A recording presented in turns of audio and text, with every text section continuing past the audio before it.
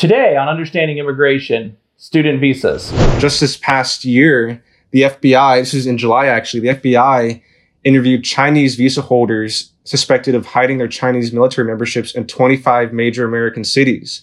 And experts call this the largest crackdown in 40 years. Why are we essentially educating the next generation of our major geopolitical rivals? This program needs to end. Plain and simple, there's no two ways about it. It's almost criminally unfair to new graduates, and obviously it's a massive incentive for companies to hire foreigners over Americans. Coming to you from Washington, D.C., you are now listening to FAIR's Understanding Immigration Podcast. Hello, and welcome back to FAIR's Understanding Immigration Podcast. This is Matthew Tregesser from FAIR's Media Department, and today I'm joined as always by Spencer Raley, FAIR's Director of Research, and by Preston Hennekins from our Lobbying Department.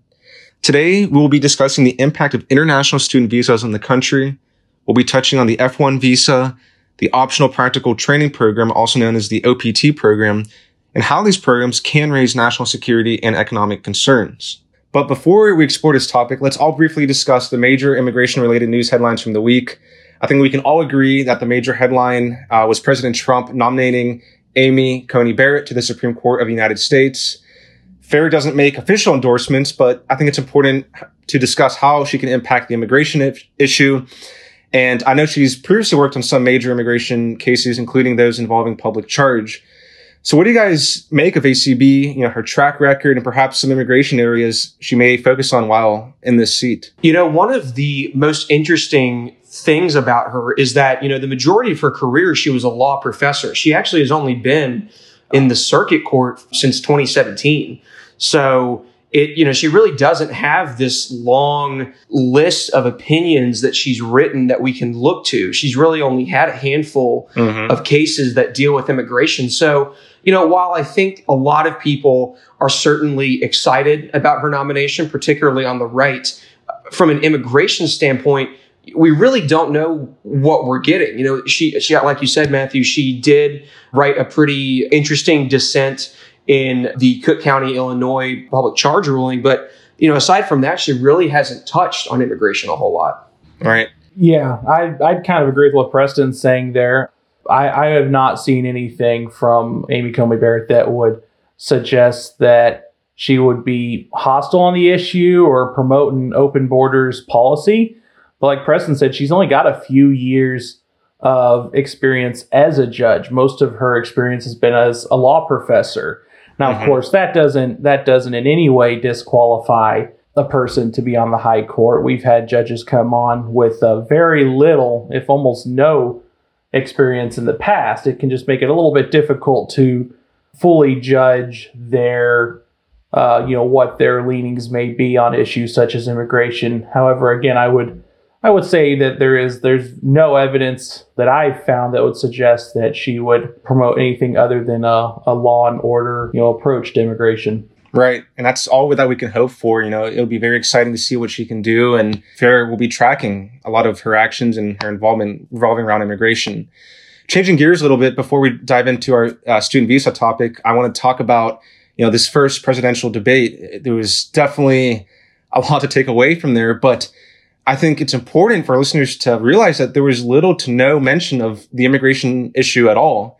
This wasn't an elected topic by moderator Chris Wallace. President Trump and Joe Biden didn't really bridge any of the responses to the issue. And so, my question for you guys is, what's going on here? Why wasn't the media focusing on this? And why weren't the candidates really bringing the issue up? I mean, in 2016, this was a core issue for voters and, in these debates. Yeah, overall, I think everyone would agree that this last debate was a little lighter on policy than what everyone would have hoped for.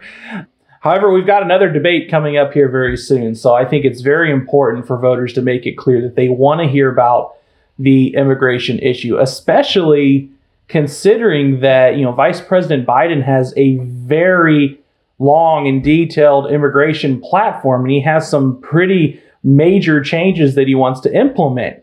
FAIR actually took a look at some of these changes in one of our recent studies and found that, over the course of the coming years and decades, if he implemented all the policies that he wants to implement, you could see as many as 50 million new immigrants coming to the United States. And it's really important that he explains to the American people how that would work and, whether or not he expects that to cost Americans jobs. And I think it's important as well to hear from President Trump about, what does he feel like he's accomplished? Why has he fallen short, in some areas that that he's promised to approach? And how does he expect to protect Americans' jobs in the middle of a pandemic, while at the same time seemingly appearing to cave to some of the demands of big businesses? So, there's a lot on the immigration topic that we need to hear about as American citizens, and as you mentioned, Matthew, it was a major issue in 2016. There's little that has occurred to suggest it's not a major issue today. So it'd be really great if we could get some questions about immigration in the coming debate. Yeah, and Spencer, you brought up a great point, harking back to the 2016 election where Donald Trump did make so much of his campaign about immigration, and Hillary Clinton really didn't have a plan the way that Joe Biden does.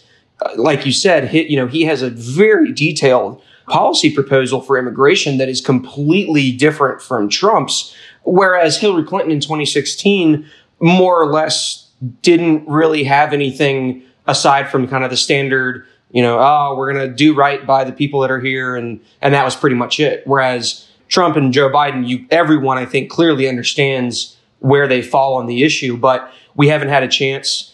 We certainly didn't have a chance to hear about it during the first debate.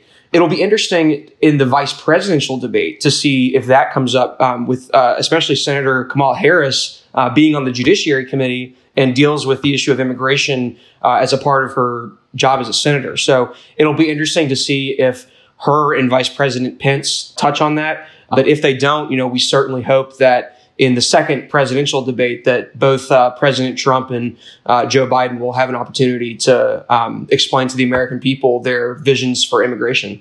Yeah, I'm really curious to see what happens with these upcoming debates, and hopefully that's something that they can tackle and address, because as both of you have said, it's super important for our country to know these proposals and kind of answers to things that have not been accomplished yet. So great discussion as always. Now let's dive into the main topic of the day, which are the international student visas.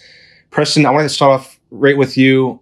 The F1 visa is a very popular program. It has become a very popular program, and it's tied to international student visas. Can you just describe what this program is and how it became so popular? Yeah, absolutely. So the F1 visa is just the standard ordinary visa that international students use to study in the United States. It's a temporary non-immigrant visa, meaning that F1 students can't pursue citizenship from that visa alone. They would have to be either sponsored by an employer or marry someone, something like that. But they can't become American citizens just from being a student in the United States. And, foreign students have been a part of America's immigration history since the 18th century. And even interestingly, the Chinese Exclusion Act, probably one of the most racist pieces of federal legislation we've ever had, actually exempted students from China, which is kind of interesting. And international students were also exempt from national quotas that were put in place after the 1924 National Origins Act. But the F1 visa that we know today came out of the 1952 Immigration and Nationality Act. And the F1 visa it's pretty much available to anyone who's pursuing curriculum-based non-vocational education. So that applies to high school exchange students, international college students, and foreign postgrad students as well. Those that are in law programs, pursuing PhDs, that kind of thing. And this is one of our most populous visas. Prior to 2007, the U.S. admitted less than 300,000 student visas per year. But that really changed in 2008 when they awarded over 340,000. And then it skyrocketed and peaked in 2015, where they awarded over 644,000 visas in 1 year for just the F1 category. Since then, it has kind of gone back to that mid 300,000s. In 2018, the State Department admitted 363,000 F1 students. But like you said, Matthew, you brought up, it's a very popular visa. It's obviously the United States, particularly for college education, has some of the top ranked schools in the world. So it makes sense that there would be a lot of people pursuing education here and who want to take advantage of the F1. So let me ask you then, this seems like in theory a good program. We're getting people from around the world who can bring, just different skill sets, different experiences and, help our country. But there are national security and economic concerns with this program the way it is now. What are some of these major concerns that our listeners should be aware of? Right. So there's really four main issues with the way that the F1 is currently applied today. The first is that it displaces American college graduates from post-grad jobs, and particularly within the optional practical training program, which Spencer is going to be touching on later. So I won't really go into that now. He can explain that. But, this is it allows for all of these hundreds of thousands of students who are graduating to immediately enter the workforce. And, often they do end up working either on, an H-1B visa, or, they're sponsored in some other capacity by their employer. And that, that's a huge number of people entering the workforce on top of the millions of Americans that are graduating at the same time. So, that's obviously a concern. And then within the university itself, it often ends up displacing qualified American students from universities. Universities have limited number of seats. They only give out, a certain number of offers of admission every year. And, the universities have relied so much on international students for financial purposes because, often international students don't qualify for scholarship aid. They can't do federal student loans, that kind of thing. So, they're paying full price. And, the universities have started to really admit huge numbers of foreign students as a way to make money and to kind of offset, particularly for public schools, to offset the cost of, having a lot of essentially discounted, American students attending.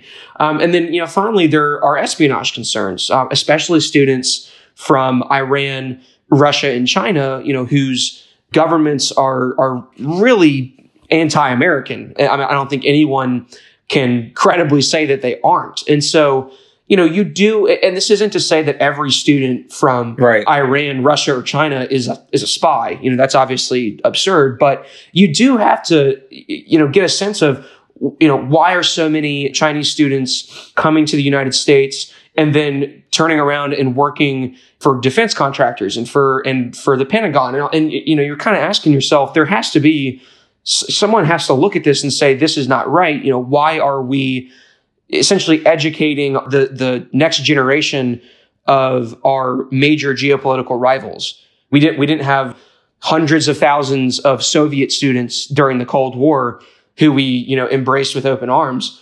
And it is kind of silly to do that today. And I think, again, I don't think anyone is saying that these countries should be, we shouldn't admit them as students, but I think you do have to look and say, should we monitor students from these countries more? Probably yes. Absolutely.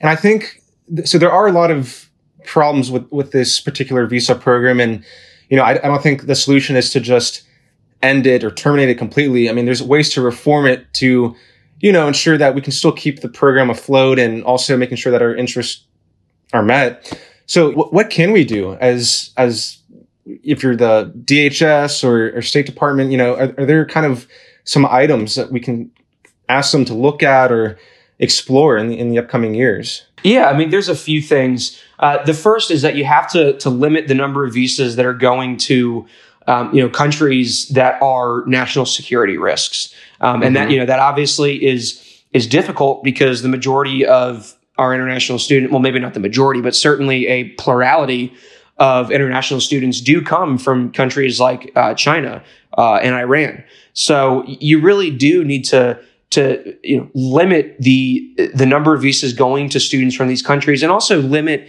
into what degrees they're pursuing to an extent. That's not necessarily something that I think ICE can just wake up and start doing tomorrow. I think that requires probably years and years of policy. But there's just some other things you can do as well. One of the biggest things is that you have to eliminate visa mills. These are pretty much fake universities that are used in order to facilitate people's entry to the United States.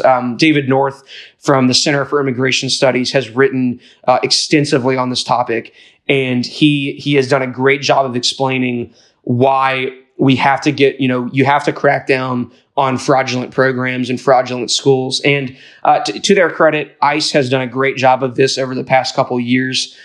They have set up sting operations to kind of catch people that are doing this. You have to applaud them for that because the visa mills are that's outrageous. They're, the people that are doing them are not here to study. They're just here to get into the United States.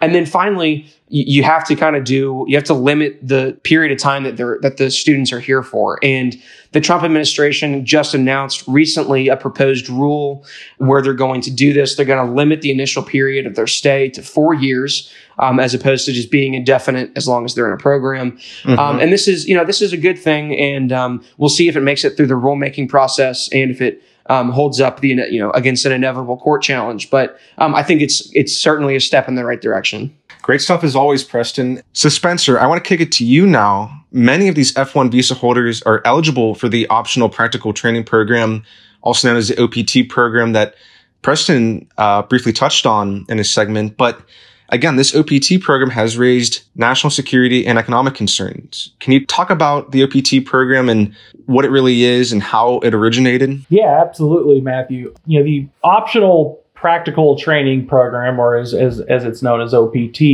is basically a program where originally USCIS allowed for undergraduate or graduate students who are in the United States on an F1 student visa program to work for up to 1 year while still on their student visa in order to complement their education with work experience. Now, in 2008, still under the Bush administration, they put together a 17-month extension of the OPT program for students who were going to work or pursuing degrees in STEM fields. Of course, there was a lot of litigation surrounding this, and that ultimately led to a restructuring of the OPT program. And by 2016, they had actually expanded the amount of time that these people on student visas could work in the United States to 24 months on top of the original 12 months allowed in the program. So that meant that tens of thousands of students could now work in the United States for up to 3 years without a valid work permit. Now, originally, the program was big, but not as big as it is today. In 2011, there were roughly 75,000 people working under the OPT program. Fast forward less than 10 years to 2018, that number has nearly tripled to more than 200,000 foreign-born individuals. And you count those who have used this as a stepping stone to other visa programs, that number is now well over 300,000. So it's growing at almost an exponential rate, which is highly concerning for a number of reasons. First of all, you have the whole litany of issues that goes along with all the other temporary labor programs like the H-1B program. First of all, like Preston had noted just a little bit ago, this is not diverse at all. The vast majority, nearly 75% of people who are taking advantage of this OPT program come from either China or India. And of course, many of those who come from China have been found to be basically operatives of the Communist Party of China. And a lot of them go work in play the Pentagon, they work for defense contractors, and they work in other areas where they can observe our military secrets, they can steal our tech and send it back to China, and commit other acts of espionage. Beyond that, it also discourages students from returning home because it gives them a false sense of permanency in the United States, allowing them to stay for up to 3 years, pursue a career, and really get settled into the country, when in reality they're their student visa was supposed to have an expiration date where they finished their studies and went back to their country of origin. But it's also now displacing American workers at an alarming rate. And because companies have become desperate to fire Americans and hire OPT workers. And the reason this is occurring is because companies that hire someone who is working under the OPT program get tax exemptions. For example, companies that hire OPT students don't have to pay Social Security or Medicare taxes on them. If you think about it, that's an automatic savings of more than 7%, 7.65%. So if you assumed that an American would make the same wage as an OPT worker, and that's actually a very generous assumption, Right. And you assume that, perhaps a new grad with, a master's degree in a STEM field would make, $75,000 a year, somewhere in that neighborhood. That's a savings of nearly $6,000 a year for a company that decides to hire someone in the OPT program versus hiring a new American grad. Right. So unless you're talking about a country that has really strong morals and a very strong hire American attitude, a company is going to choose hiring the OPT worker every time. And that's making it difficult for American graduates to find work because they're automatically placed at a disadvantage. And because of that, this program needs to end. Plain and simple, there's no two ways about it. It's almost criminally unfair to new graduates, and obviously it's a massive incentive for companies to hire foreigners over Americans. And especially in a time when new American graduates are facing a really uphill battle due to employment pressure thanks to the COVID pandemic, you would think that the federal government would be taking special care to make sure that American-born graduates would have access to jobs instead of offering to continue giving companies tax breaks to hire foreigners. It makes no sense, and it's, I'd say, borderline unethical, but it is unethical. Right. I think this is a program that FAIR has long sought to end for many years now. And as you've listed, there's just too many concerns with it that does not put the country first. And there's really no way to reform it other than eliminating it. So that is a great rundown of the OPT program, Spencer. And I kind of want to kick it to myself, actually, as someone who has watched and read a lot of the media surrounding the F1 visa and the OPT program. I just have to say that it's just simply not being highlighted enough. There's this mainstream media narrative that international students only bring advantages to the country and there are no concerns, or there should never be any concerns. And, there are, without question, advantages that the F1 visa can bring and international students can bring, but there are also concerns that need to be highlighted and not just diminished. So I want to talk about a couple of stories that should have been highlighted in the media more, especially in the past year. I know we've kind of talked about the Chinese espionage concerns, and it's not some crazy conspiracy theory or something that's not occurring. It really is occurring. Just this past year, the FBI, this is in July actually, the FBI interviewed Chinese visa holders suspected of hiding their Chinese military memberships in 25 major American cities. And experts call this the largest crackdown in 40 years. In May, the State Department prepared to revoke visas of 3,000 Chinese students in the U.S., which was an all-time high because of national security concerns. And even earlier this month, the State Department canceled visas for more than 1,000 Chinese nationals due to security risks. And again, this is something that you would really have to study the immigration issue to understand that this is occurring. And even, us looking at it daily, it's still very minimally touched, but it is rampant. It is occurring. And I think it was you, Preston, who said, roughly a third of the student visas granted annually are given to Chinese nationals. That's a large number. And, not all these students are bad in any sense. There's definitely people that are positive for the country, but, there are concerns about some pools of this population using these visa programs or the OPT program in our country. Similarly, I remember there was another story, again, completely not talked about enough, was when ICE attempted to suspend foreign visas to students attending universities. It was for this fall semester due to COVID-19. And ICE already does not allow foreign students to take more than one online class because they don't want to have fraud and abuse occurring.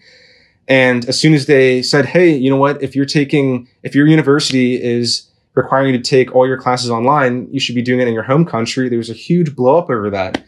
And, this was not saying that ICE was ending their education. They're not doing something unprecedented. It was just highly misreported again. And again, this was something to protect the interests and the integrity of this student visa program. I mean, you would think that if we have students who are simply studying online entirely and not even have no requirement to be in person, then yeah, there's definitely potential to have some fraud and abuse with that. We talked about the visa mills as well. So I think that there can still be a lot more covered with this issue. I'm glad that we're talking about it in this podcast. But again, it's something that there are legitimate concerns with the OPT program and the F1 visa program. And, we talked about what we can do to reform it, what these concerns are. And, I think that we still have a long way to go, unfortunately. But, at least I think we can all come to the agreement that, it's by no means a perfect program at the moment. Right. And it's very similar to, that's how many of our immigration programs are, unfortunately, is that, I don't think anyone's calling for a complete end to any immigration, but they're when it's so massive and we have so many different visas doing so many different things. And, there's a long way to go to make sure that they work, for the American people instead of against them. And at the very least, I mean, you want to see programs enacted that offer American citizens a fair shot to compete with those that are being brought to the United States on work visas. You don't want to see companies get tax breaks if they hire a foreign-born graduate versus someone that was born in the United States. You don't want to see companies be allowed to hire H-1B workers where they can hire them at a far below market wage and essentially tie their visa to staying employed at that company. Again, like Preston said, it's not that, we're looking to end all of these programs and end immigration. We want to see a system that, first of all, protects the American worker, protects the American economy, and makes it better. And right now what we have is something that harms the economy and harms American workers. And that's just not fair, and it's honestly nonsensical. Right. And I think that even with the ICE story I brought up about them potentially suspending the foreign visas for students attending fall classes, the Trump administration actually walked back on that because of the pressure from the business lobby and the university lobby. These universities thrive off of international students and their full tuition price, their payments for dining and housing on campus. So, it goes to show you that this is a tough fight, and there will always be this lobby vouching for more foreign students or workers or what have you, and it just undermines the American interests. All right, well, that's all the time that we have for today. We hope that everyone enjoyed today's episode and learned something new about the impact of foreign student visas on our country. While these programs can bring advantages, there are still some major concerns that call for major reform. If you like today's episode, please subscribe to the series on any of our platforms, including Spotify, Apple Podcasts, and Google Podcasts. You can also visit our website at fairus.org to access these episodes. And on Twitter, we place them all the time there. And our Twitter handle for that is @FairImmigration. As a personal favor to all three of us, we ask that you share this podcast with your friends and family. We're trying to make this grow as much as possible. And this is episode 17, and we just appreciate the help. But until next time, this has been Understanding Immigration, presented by Fair.